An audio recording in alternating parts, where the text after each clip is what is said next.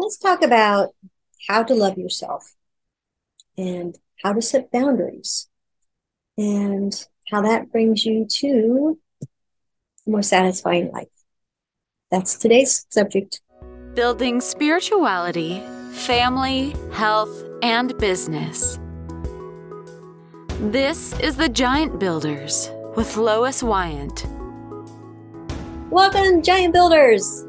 We're here today with Barb Nangle, and she has a podcast and she's a boundaries coach. So, how are you, Barb? I'm doing pretty good. How are you, Lois? I'm fine, thank you. So, tell us a little bit about you. Okay.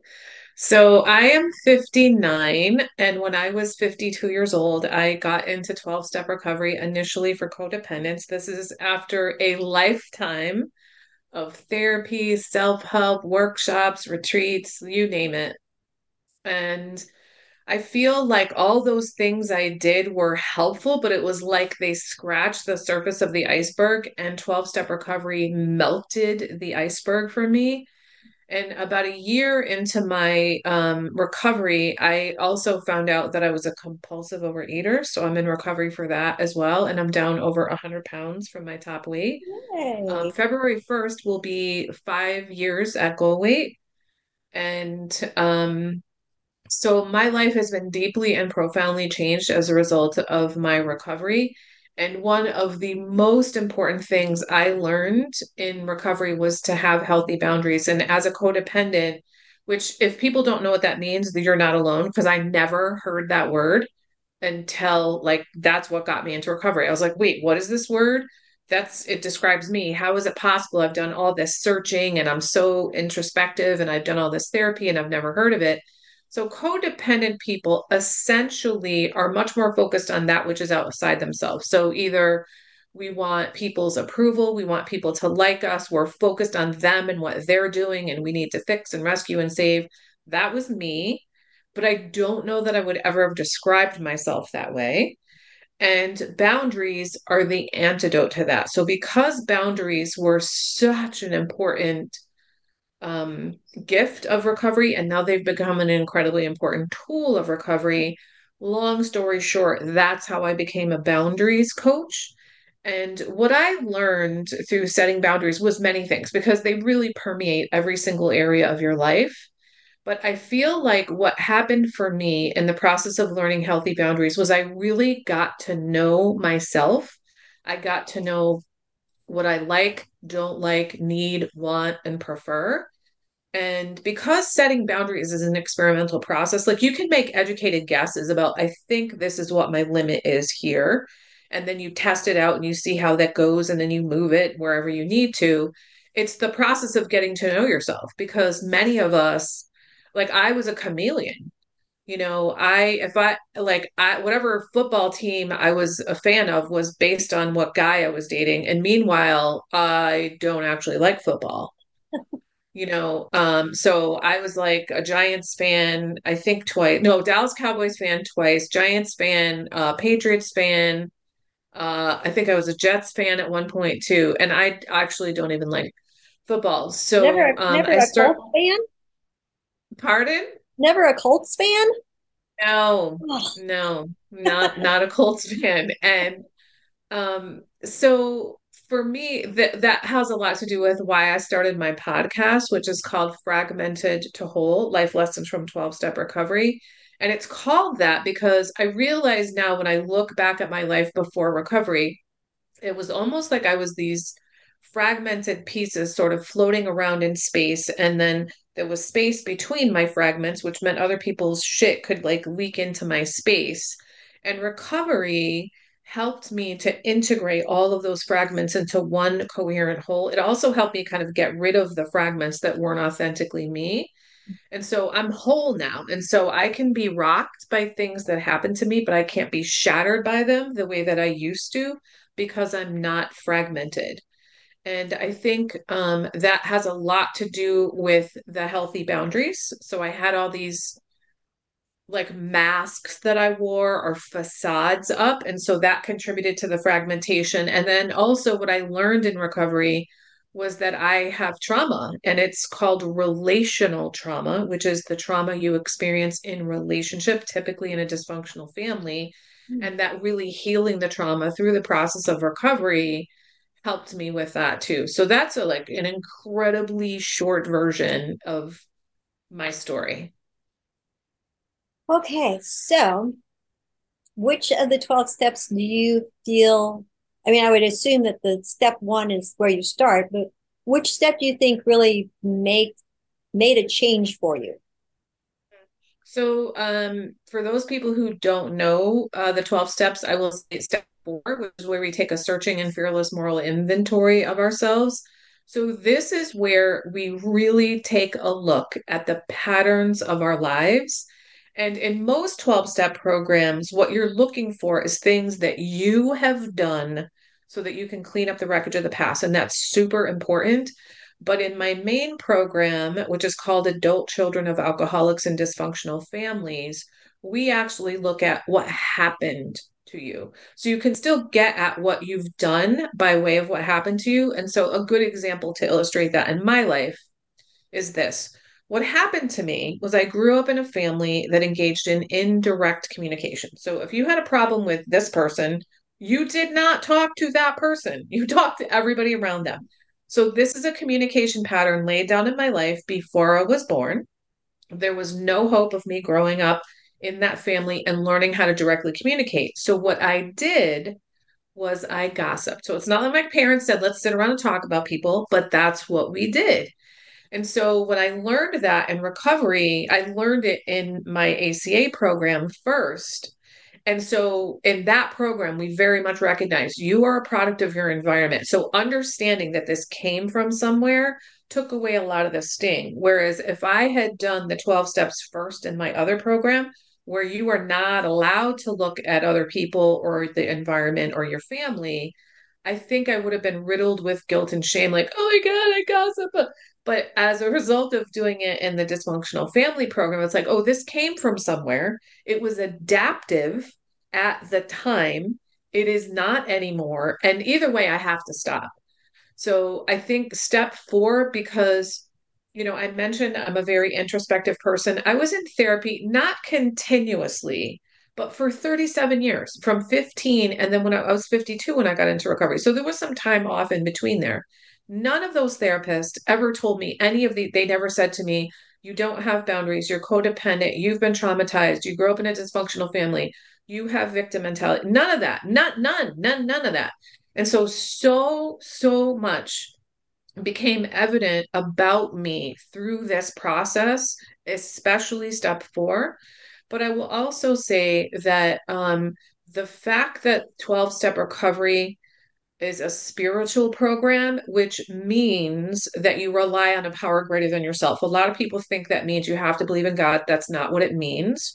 It means that you have to believe that there's something out there that is greater than you on which you can depend and rely and turn things over to. And even though I was a spiritual person before I got into recovery, my spirituality is way, way bigger and more important than it was before. So I think that that has a lot to do with the power of the program too. And that sort of underlies all of the steps. So, is there a particular type of person that joins your coaching program? I'm not sure I know Yeah, what that typically people who have been either in the helping professions or have people who are addicts in their lives or have repeatedly date people who are addicts and alcoholics, or people who are chronically ill. So typically people who are like fixers, rescuers, savers, they don't take good care of themselves. They are unable to keep the focus on themselves. They pay way more attention to what other people think about them than what they think about themselves. So those are my typical clients. And I do private and group coaching. I do private coaching at any point in time. And I've just recently started a VIP day for women entrepreneurs called Feminine Biz Boundaries. And it's been astonishing to me the drastic changes in people very quickly in working with me. Um, I mean, I watch it happen right before my very eyes, and I just wish that I had this understanding of myself many years ago. I mean, I'm grateful that I got it when I got it, and I don't regret the past or anything like that. But that's one of the reasons why I became a coach because I didn't know so many things about myself, and I was trying. So I can't even imagine what it's like for people who are not trying. So, one of the phrases we use in recovery is that we carry the message of recovery to those who still suffer. That's part of step 12.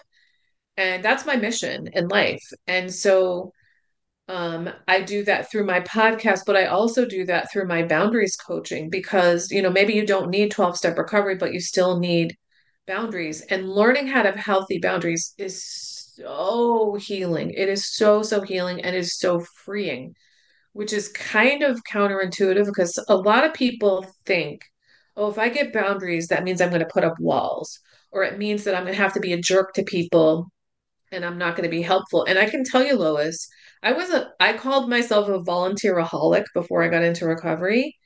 And when I first got in, I quit everything and I was like, you know who I'm going to volunteer for? I'm going to volunteer for Barb. But now that I've been in recovery for a while, I give way more service to my community than I ever did before. One, because I do it by choice and I plan my time. And so I'm very strategic about it. It's in line with my values. And two, I have so much more energy than I ever had before because I take really good care of myself and I have healthy boundaries. So I have it to give, boundaries are really very freeing. They really are. I can imagine that women business owners probably do need some Yeah. boundaries. To be honest with you, the reason I started my Feminine Biz Boundaries VIP date was because I identify strongly as an entrepreneur. And I actually see a lot of overlap in the worlds of entrepreneurship and recovery because both of those realms, you have to learn to fall down and get right back up because you're not going to make it if you don't get back up. Falling is just part of life. Just get back up. But what I found in a lot of because I do a lot of networking, especially with women, is so many women entrepreneurs suck at boundaries. So that means things like not taking good care of themselves, running themselves ragging, thinking they have to do everything, not knowing how to delegate, or when they do delegate, then they micromanage the people. They don't get rid of toxic employees. They don't get rid of toxic clients. They don't charge people what they're worth. When their clients, they start working with a client, and the client will there will be scope creep in the work, and they'll be like, "Oh, do this, do that," and then they don't charge them for that. All of those are boundary issues, and I can help people in one day to really institute boundaries, make a plan of action based on their values, and then help them hold themselves accountable to following through on that. And it's been pretty miraculous. Hmm. Yeah. Is there a particular boundary that you find most women business owners need to set? Um, I think it's taking care of themselves, Mm. putting themselves like there's this notion that self-care is selfish. It's bullshit. Self-care is actually selfless. And the example I use all the time, everybody knows it. In the airplane, they say if the oxygen mask falls down, you put the mask on yourself first before someone that you are caring for or helping. And what they don't say, which they should, is this: the reason you do that is you can't help them if you're passed out. And so if we take care of ourselves, here's how I think of it from my own personal case. Like I went to the world before I had healthy boundaries from a place of lack. So I was like me, approve of me. I didn't know that I was doing that, but I realized, I wanted other people's approval. And so I went to the world from a place of lack in that regard. And then I also didn't take care of myself. So I was drained. So I went to the world from a place of lack in that regard. Well, now I take really good care of myself. I truly love myself. So now I go to the world from a place of abundance. And I mean that in two ways. One, I am full of love, and that is what I have to give. So I go to the world to give love. And I have so much energy because I take really good care of myself. And I think for me, the core of me being able to be someone who never had boundaries to having really healthy boundaries is that I've come to care more what I think of me than what other people do. Now, what this means is not that I don't care at all what other people think, but I used to put other people's opinion of me way above my own. And I was willing to throw my integrity out the window. So I would lie and say, "Oh yeah, I'm happy to do that," or agree to things I didn't want to agree to, or pretend I didn't like things that I did because I was afraid to be judged. So that's called lying. And so that was me throwing my integrity out the window. And so now my integrity as an honest woman is so much more important to me than what you think of me. I want you to like me, but I don't like need you to like me the way that I used to. And so I go out to the world and I'm like, I like me. So you liking me is a bonus. It's not a requirement. So in that way, I also come to the world from a place of abundance. Which do you need to do first? Start setting boundaries or learn to love yourself? I feel like it's an iterative process because it's hard to love yourself when you don't know yourself. And part of the way that you get to know yourself is this experimentation process of setting boundaries. So I learned I actually don't like football. Like on some level, I knew that, but I wanted to be quote. I mean, I happen to be a heterosexual woman, so the people I've dated have been men, and they liked football, and so I was like, good girlfriend, like and I like. And meanwhile, I don't really care. I don't need to watch football with you. I don't need to stop you from doing it if that's what brings you joy. But so getting to know yourself and realizing like this woman is pretty cool. And I think here's another thing. I never had low self-esteem.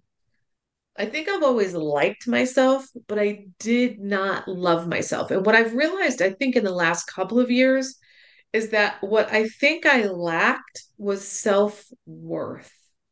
So when I look back at my behavior in the past, that is not a woman who really felt worthy, even though I liked myself.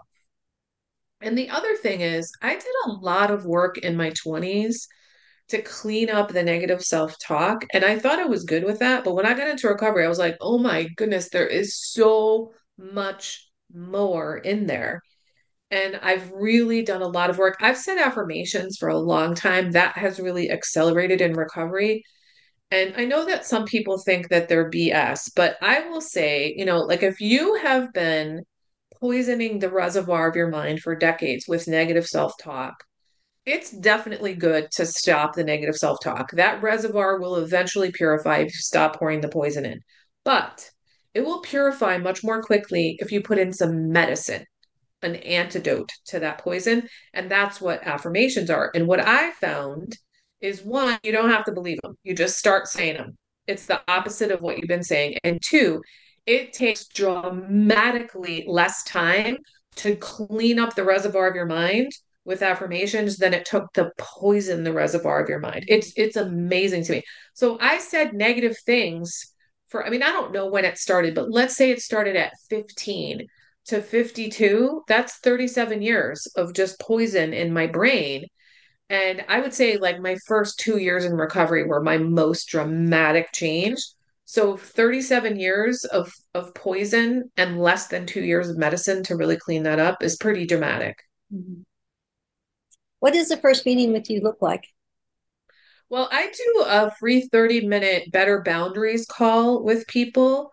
And what I do is kind of help them create a vision for themselves of like, okay, this is what my life would look like if I had healthy boundaries. And then we talk about like what are some of the obstacles that they have in the way of getting to that vision. I ask them, what are some strategies that you have tried in the past and what's worked and what hasn't worked? I ask them about like what are some concrete things that like if I can do this or if I can be, do, or have this, I'll be like, yes, I have this boundaries thing down. And then I also ask them to think about like what is your deepest desire about having healthy boundaries? And often it's something that they've never voiced before. So it's really about them getting a vision for themselves and like, so I'm like, you tell me what you want and I'll let you know if I can get you there. And I cannot think of one person that I have ever spoken to that I felt like, yeah, I don't think I can help them. I cannot think of anybody that that's ever happened. Tell me a little bit about the speakers on your podcast. What information would we be getting? Yeah, so I very rarely have speakers. So Okay. I'm about to have my 200th episode on February 20th. And I Congratulations. started having guests on episode 100 as a celebration, and I have them on every 10 episodes. So I haven't had that many guests, but they must be in 12-step recovery.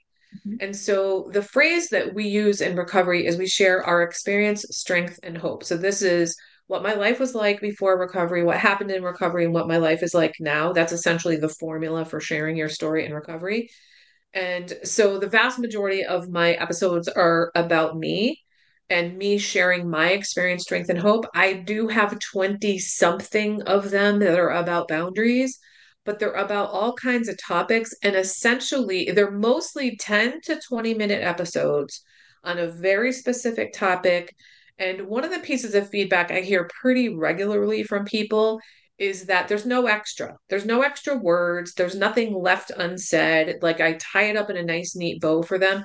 And what's really funny, Lois, is much of my life, most of the men I've dated have said to me, get to the point. What are you saying? And so to be able to have that kind of clarity and to say things succinctly, because I'm a very verbose person, is pretty amazing. And the thing is, I really started my podcast because I found that when we do a lot of outreach in recovery where you talk with other people in recovery and share, how you're using the tools of recovery. And I got a lot of reflection back to me that how I talk is really helpful to people. And I'm like, I'm just talking. And so I was like, I find myself repeating a lot of the same things over and over again. Why don't I just record it? And so I started my podcast without any strategy at all, without really thinking it through. It honestly never occurred to me it would have anything to do with my business. And here I am, almost 200 episodes later, and I have quite a treasure trove. And so I talk about things like one of the most important things that I learned in recovery was acceptance. Like I learned to accept things that were formerly unacceptable to me. I learned how to let go of expectations. I heard years before recovery, expectations are premeditated resentments. I'm like, all right, fine, I got that. Like, how do you let go of expectations? I talk a lot about that. Another thing that I have probably 5 or 6 episodes on is about victim mentality. I had that for me was the biggest paradigm shift in recovery, which I did not know that I had victim mentality. I think most people that have it don't know it. I could spot a victim 10 miles away because I was going to rescue that person. I don't think I called them that, but I didn't know that I had it. And so, one of the things we say in my ACA program is that through the process of recovery, we go from being a reactor to life to being an actor in life. And that's what coming out of victim mentality does. Because if you truly believe you have nothing to do with the status of your life, then you're never going to try to take responsibility for it. You're not going to take action. And I would say like the crack in the door that helped me to be able to see I had victim mentality was when I started doing step 4, my relationship inventory, and I realized every single man I dated, my attitude was, well, if he would have just XYZ, fill in the blank, then everything would have been okay. And I'm like, oh wait, this is me acting like I have nothing to do with the status of our relationship.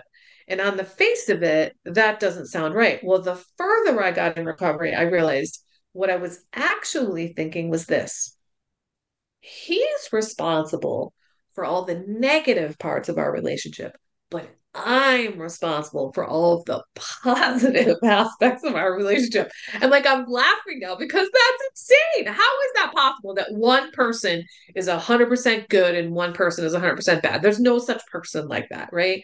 So that really helped me. And then it turned out I had that mentality all over the place. And so one way that that showed up was I had the same boss for 19 years and I did love her dearly, but she also drove me insane. And what I did was I complained about her behind her back. By the way, that's called gossip. I didn't understand Yeah. that, Yeah. which is kind of the definition of gossip, but that's how much in denial I was about my own behavior.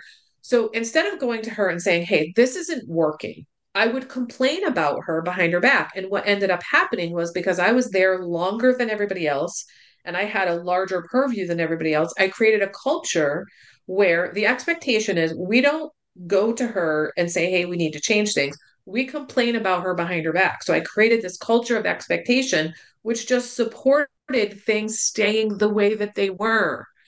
And so learning to come out of victim mentality, to stop gossiping and all that sort of thing really changed things for me. And then, so I was in recovery for 2.5 years, and then I ended up getting laid off. I worked for Yale University, and I had been grant funded for a long time. So I feel like the universe did for me what I couldn't do for myself, which I really needed to leave.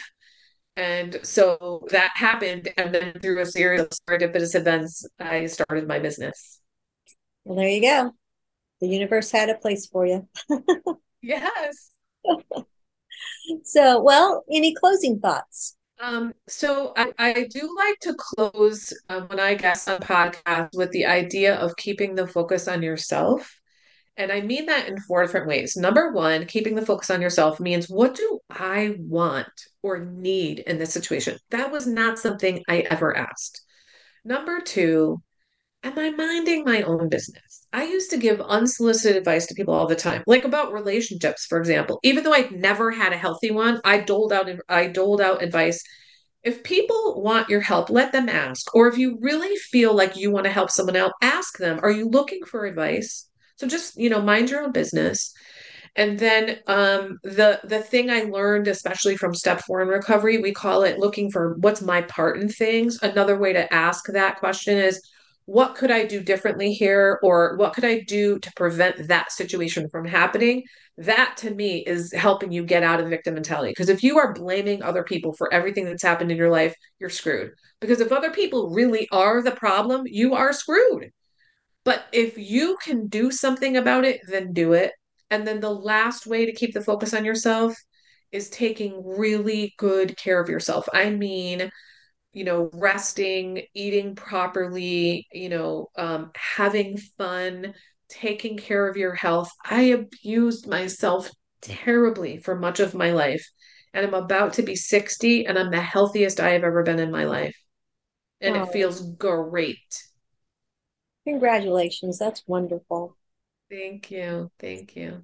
Well, Giant Builders, I'm sure there's probably somebody that's in your life that would really benefit from this information. And so I just ask you to not search for them, but just share this so that people can understand boundaries and what Hmm. difference it can make in their lives. Hmm. So, Barb, I thank you so much. That was great information and so Thank much to you. in just a lot to intake. Yeah, yeah, absolutely. Well, thank you so much. And thank you for all the work that you're doing, Lois. Well, thank you. All right, Giant Builders, remember Tuesdays or Thursdays at 2. See you then. Thank you for listening. This has been The Giant Builders with Lois Wyant.